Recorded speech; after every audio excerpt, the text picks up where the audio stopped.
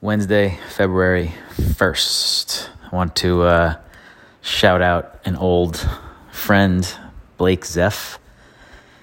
Grew up with him, best soccer player I ever played with. He recently made his first directed and starred in and came up with his own his first documentary, which he and I had spoken about a couple of years ago. And he told me about it, and I guess he had landed a collaboration agreement with a production house back then. Looking at it though last night, and when I watched it, or 2 nights ago, I'm not sure it's the same company that he was originally with.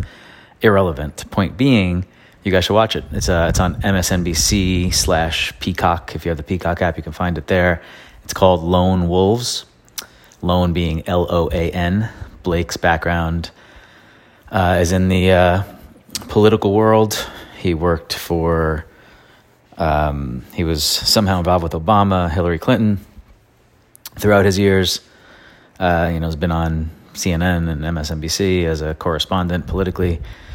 Good dude, funny dude, and he's basically the star of this documentary, and it is about the student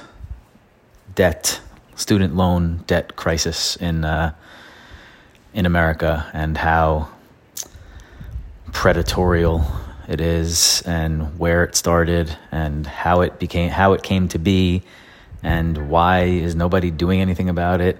And it is Blake going around and talking to Chuck Schumer, Steve Wodnacki, the guy who does the board, Ari Melber, and then he goes and kind of tries to get to the bottom of this whole thing with other experts and talks to people who might be the prime suspects who initially got this thing in a bill back in 1998.